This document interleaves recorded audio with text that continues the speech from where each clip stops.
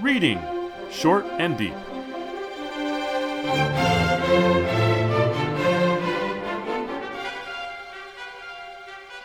Hi, I'm Jesse. And I'm Eric. And today we're reading Short and Deep, The Pet Nebula by Alfred Bester. This is first published in Astonishing Stories, February 1941. Pretty early in Bester's career. This has never been republished. Oh, I'm not actually sure about that. Let me just check. The Pet Nebula. Never been republished, except for in a obscure, I think, online magazine. Yeah. Not his best work. No, it's not. But, dude, whenever somebody mentions Bester, online in a conversation, my retort is always, he's the bester. None can best him, He made a huge splash with his two giant novels, they're not long; they're just giants standing, astride the Pillars of Hercules. Right. And then, he has a bunch of, short stories and other things, and some of those are standouts. Some of them we've done on this podcast. But that's not where he made most of his living, of course. But I was describing him the other day. It's like, I think he'd be a really cool guy to hang out with. Because I've seen him speak, in old videos, and he's got a real good rapport, and he's sympathetic, and he's like, we're all doing our best here on this planet sort of deal. But this is his early pulp work, and yet it's so sparky. And I'm not just doing that to make a joke about how there's sparks in the story. It is just so sparky with idea. And the style, I think, is probably what holds it back from being a really great read. I could appreciate the style, but it's sort of dated and it's hip to the period of 1941. But the ideas are brilliant. It's slightly too long for us to read. It's about 20 minutes. So I'm hoping you will give us a story summary, and then I will. We'll discuss why it's so sparky. Yeah, why it's so sparky. I think so when we're done thinking about the story per se, it's worth making a comparison to The Demolished Man, which is 1953, and The Star's My Destination, 1956. Those are the two works by which he is known, and they are the giants that you talked about. And in fact, The Demolished Man, to give people unfamiliar with Bester's work some sense, is the very first Hugo Award-winning novel. So he really had something going. But this story is 1941. So this is a story where a guy is still learning his craft. It's a story, The Pet Nebula, that begins, "At last, I said, you ought to get out of bed for meals at least." Harris shook his head. And it turns out that we're in an academic environment. The man who's telling Harris to get out of bed is complaining because his students are saying that the prof's got a roommate who's been sleeping for 5 weeks.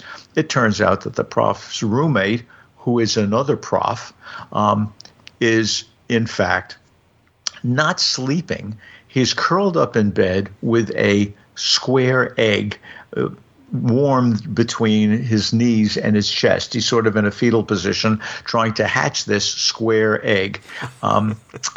"Since when have you turned chicken?" I inquired. "Why aren't you on the roof nights taking pictures? You were cuckoo then, but at least you were predictable." And so that's very interesting because the whole thing has to do with hatching. Right? That's the opening scene. And we have this bird imagery. But it's not just, you were cuckoo, meaning you were crazy, but at least you were predictable when you were doing stuff instead of, you're getting paid as an astronomer. Now you're doing it on your own. So that's crazy. But cuckoos are birds that leave their eggs in other birds' nests. And so that's one of the neat things, because this square egg, as it's called, but it's actually a cube, is something that that Harris is trying to hatch. Well, what is it? Harris explains to his other professor roommate. Harris is an astronomer. The roommate is a chemist.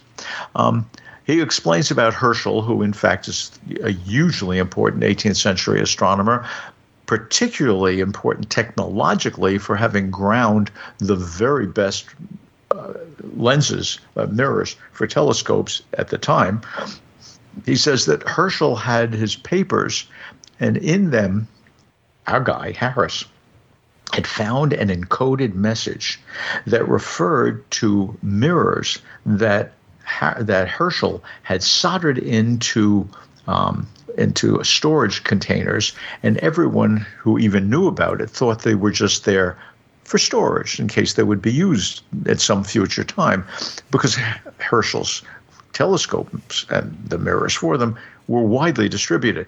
But in fact, the coded message, Harris figured, was able to discern, gave him instructions about how to use this telescope. And what it did, you could turn it on the heavens and you would attract the egg of a nebula.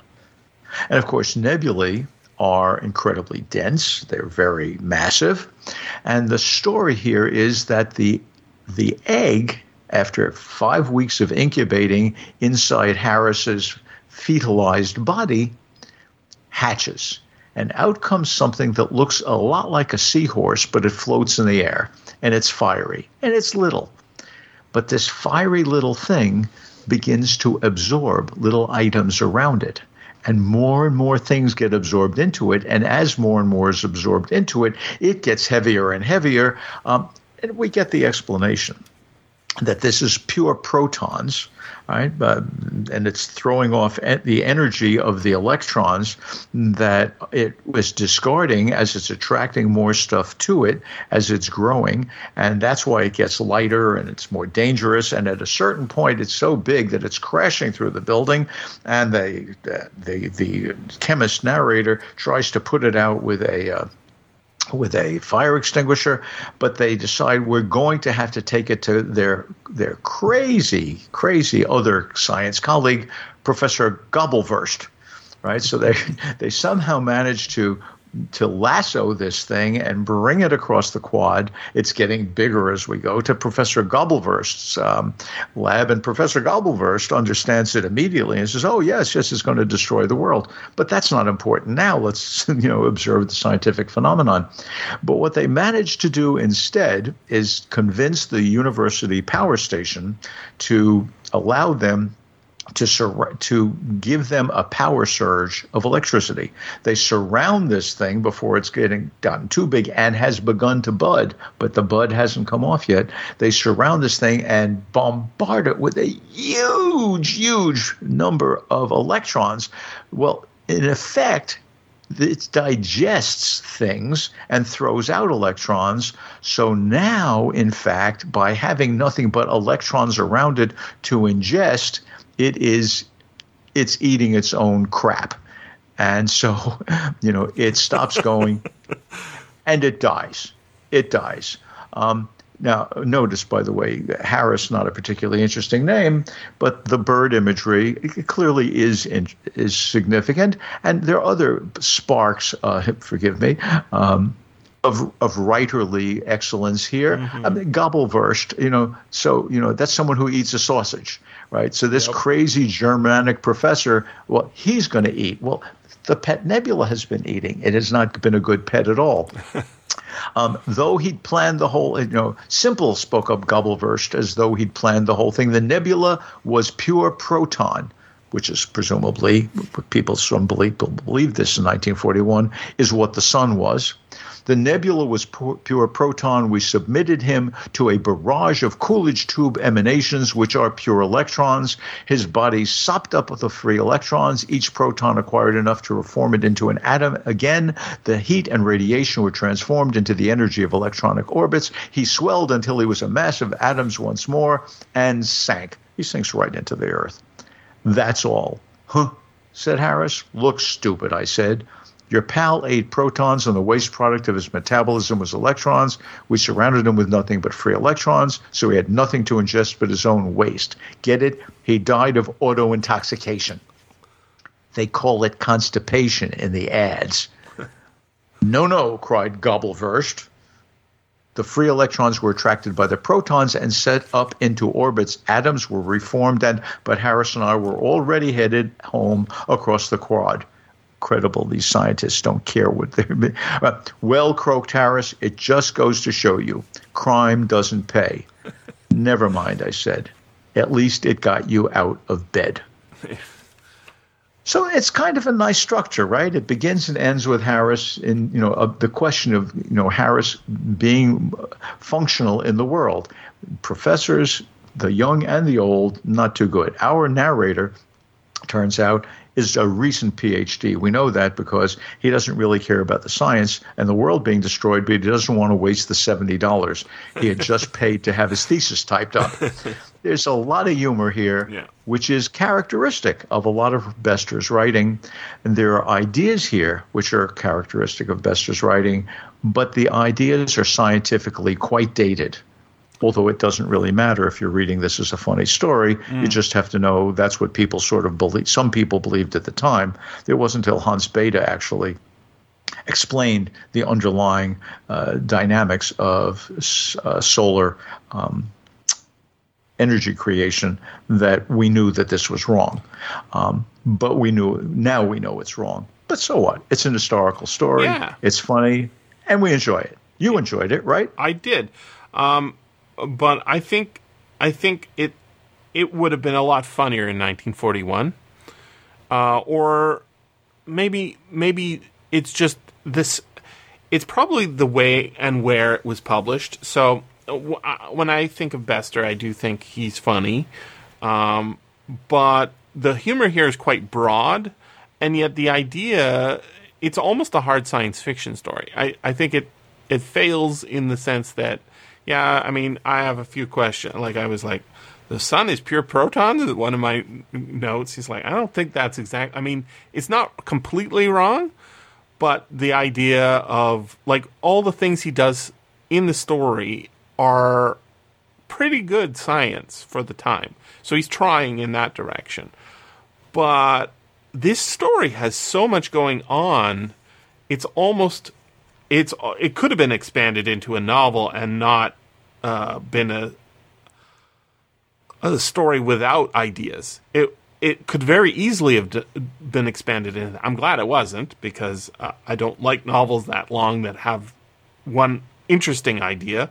But what I do see here is this is a retelling of Frankenstein in a certain sense. A man giving birth to another male, right?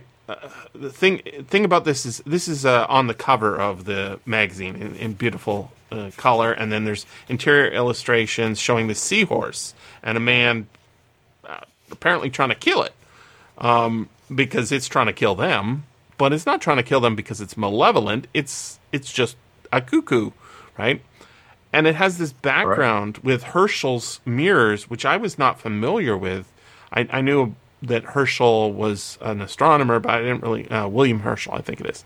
Out of the UK. He was an astronomer, early pioneer in reflecting telescopes. And so when I got to that detail in the story, I was like, oh, I bet this is real. And in the sense that those mirrors did exist, and one could go to England and examine his notes and read the code. And so when he takes that idea of Herschel being an astronomer who found something extraordinary in the heavens with his strangely angled mirrors, which is a little bit of Hounds of Tyndalos, Frank Belknap Long, or in Dreams in the Witch House, where the strange angles, allow access to non-Euclidean geometry.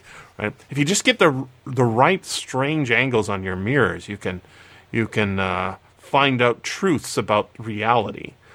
And so when he does that, he takes this home prior to the story start, and he's up observing something, and he captures essentially an egg, And he says, well, what do you do with eggs? You incubate them. Okay. Which means he sits on an egg for 5 weeks, is it? In bed, which is ridiculous.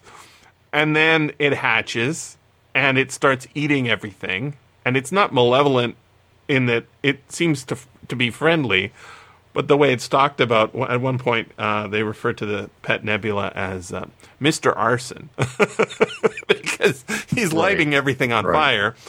And instead of trying to teach it or raise it right, instead of just, treating it like a child, what do? They try and kill it, and they lead it on, and then they set it up into a trap, and then they kill it. The reason they kill it is because it's going to destroy the planet, and it's perhaps part of the solar system is going to go too. But the idea of nebulas being a far off, distant thing that are contagious is a great idea, and it's based on Bester reading about Herschel and saying, "Wow, this guy really captured the excitement of astronomy." And I can do that right here in my story. And he's also making fun of academia and making fun of the prototypical German professor of science, right? 1941, they were famous. We've got Einstein. We've got a whole sort of class of Japanese and German professors who are extraordinary at finding out realities, and then they're nutty as well. So we have nutty professors all over the place. This is almost a comedy from the period, one of those road style movies, or it's very broad comedy, and yet it has that sense of being a metaphor. There's no women in this story; it's all men. And it's the reading of Frankenstein that I think is, the most interesting. One of the things that I think is always a problem when you and I start digging into stories, Jesse, is to know how much is just what we're able to bring to the story and how much was in the story. Mm-hmm. So I would like to lean on the notion of cuckoo here, mm-hmm. where somebody is hatching something that's not really his or hers. And there are some birds, after all, where the males sit on the nest, on the eggs as well. I'd like to lean on that a little bit because it turns out that Herschel, you called him British, but he's in fact not British. He became a British citizen, but he was German. Right. And he didn't get to England until he was almost 20. And through his entire career, he had a really incredible, important collaborator who was his sister. Not his wife, he was married, but his sister, who most people have never heard of. I mean, if you're into the history of science, you've encountered Caroline Herschel, but Herschel's name is well known. He is a giant in the history of science. But Caroline Herschel, sort of lost in the background there, Mm-hmm. And again, what's happening with the women? What's happening with the women?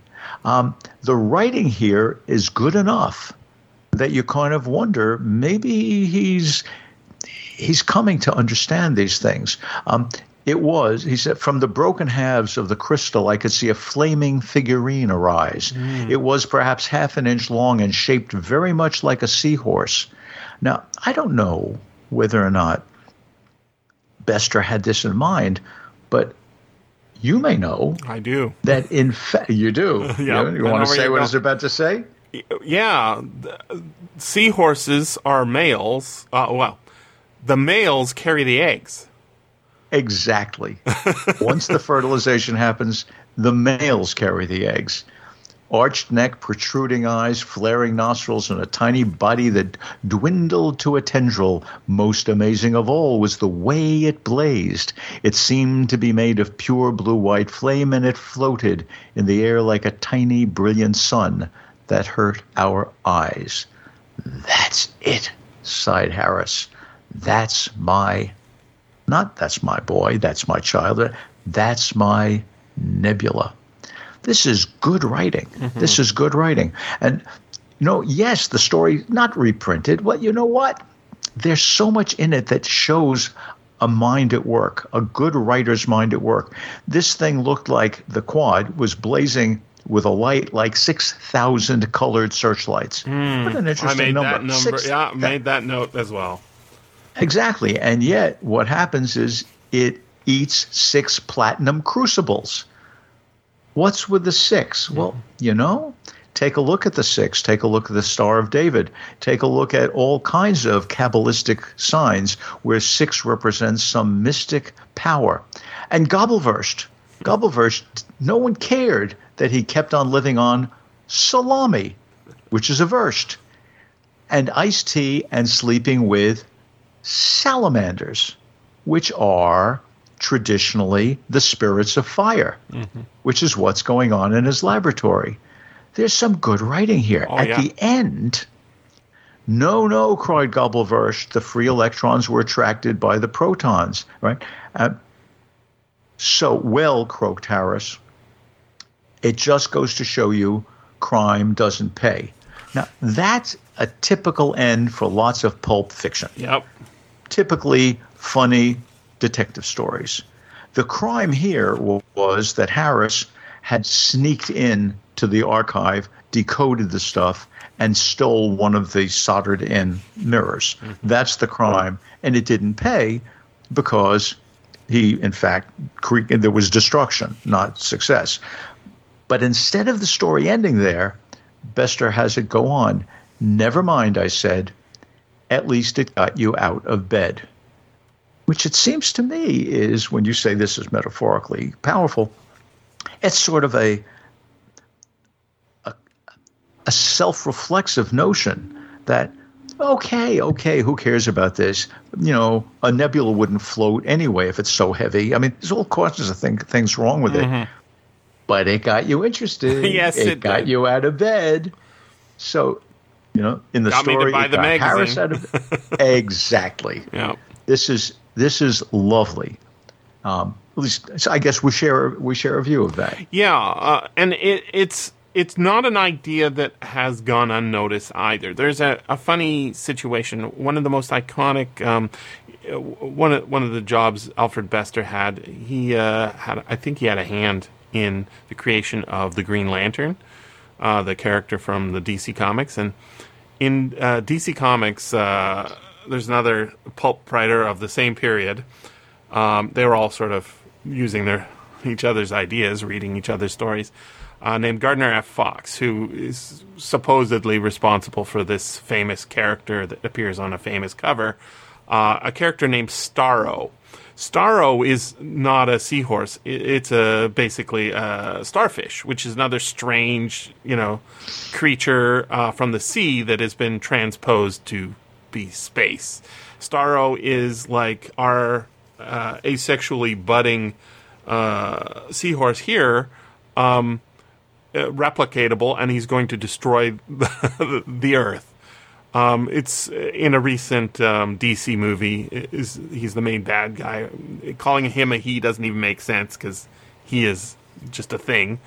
But it's the same idea. It's like we take the infinite seas of space and we use the metaphor of a sea creature to explain, the weirdness that's going on within us and our own biology.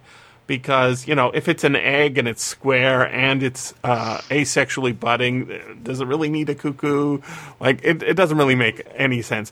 What really makes sense is he read about Herschel and his mirrors, and he just got excited about it because he was presumably in university himself. And he's like, these are great ideas. And then, it's funny, I made this note while you were describing the plot of the story, and it just jumped out at me. So this is a story about it's a metaphor for super science.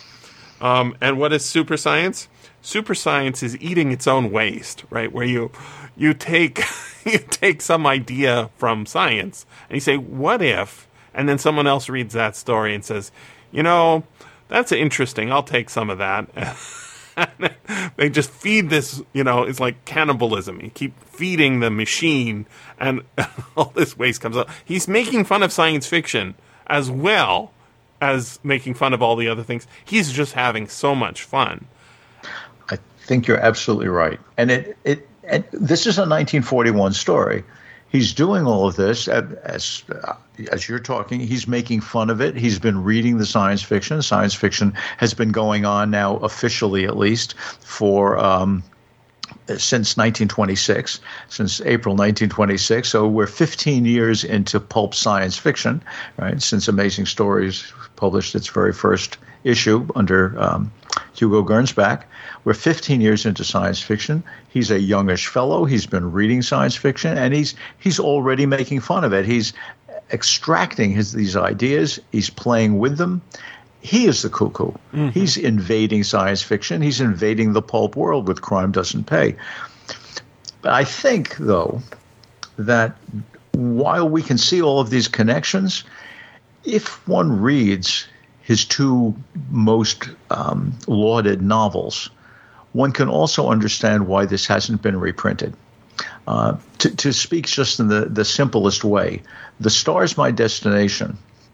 Well, let's start with The Demolished Man. The Demolished Man is a story that, in a world where detectives are telepaths, mm-hmm. and how do you manage to commit a crime when, if you really intend to do it, someone will know, and they can certainly stop you before if you're close to doing it, and they can certainly find out about it once you've done it. How do you make that happen?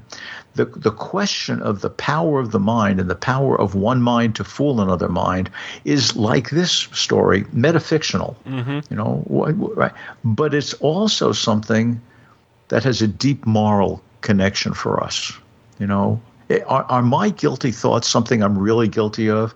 If I resent that older male figure, who thwarts my marriage, which is what happens in The Demolished Man, am I really patricidal? Am I really? Or maybe I'm allowed to have my thoughts. God damn it! Maybe I'm allowed to have them. It's a pulp novel, but it deals with some really powerful moral issues. In the same way, The Star's My Destination is about someone who has been wronged, radically wronged, and abandoned to die in space. And somehow he wants to go so badly that suddenly he jaunts. Yeah. Whatever jaunt means.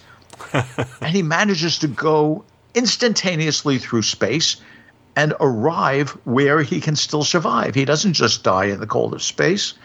And his jaunting ability is what he uses in order to revenge himself on those who would have wrongfully killed him. So in both of these stories, we have the question of violence, of someone being oppressed and justifying his violence, and of the power of the mind. And it's something particularly for teenagers who are wondering, can I be disobedient? Do I have to do what the world wants me to do? Do I have to do what my parents want me to do? Is it okay? I mean, that's what Superman's about. Mm-hmm. Take off the goddamn the disguise, and you'll see I'm the good, superpowered person in here. Right? These stories, The Star's My Destination and The Demolished Man, outstanding novels, long histories of being read and admired, and yet we can see the good writing, the significant ideas, the growth out of the pulp matrix mm-hmm. into telling a story that anyone could read, the attraction for somebody young. After all, the narrator here just is getting his dissertation typed up, right? Still living alone, nobody's married. You can see a parallelism between what gets produced in 53 and 56, those two novels, going all the way back to 1941. The young Alfred Bester has the seeds in him of being a powerful writer. And looking back at this story that way, I think we can give it credit for all the things we might read into it. Because even if he didn't know it in 1941, these were ideas that were nascent in Alfred Bester, and it's possible to see them in this story. But it's also possible not to see them, which is perhaps why it was never reprinted. On the other hand, when they turn it over to you and me, it's clear there was always more to say. Thanks very much for listening. And remember, you can always freely access the materials discussed on these podcasts by going to sffaudio.com and clicking on the link for Reading Short and Deep. If you enjoyed this podcast, consider becoming a patron at patreon.com/SFF Audio.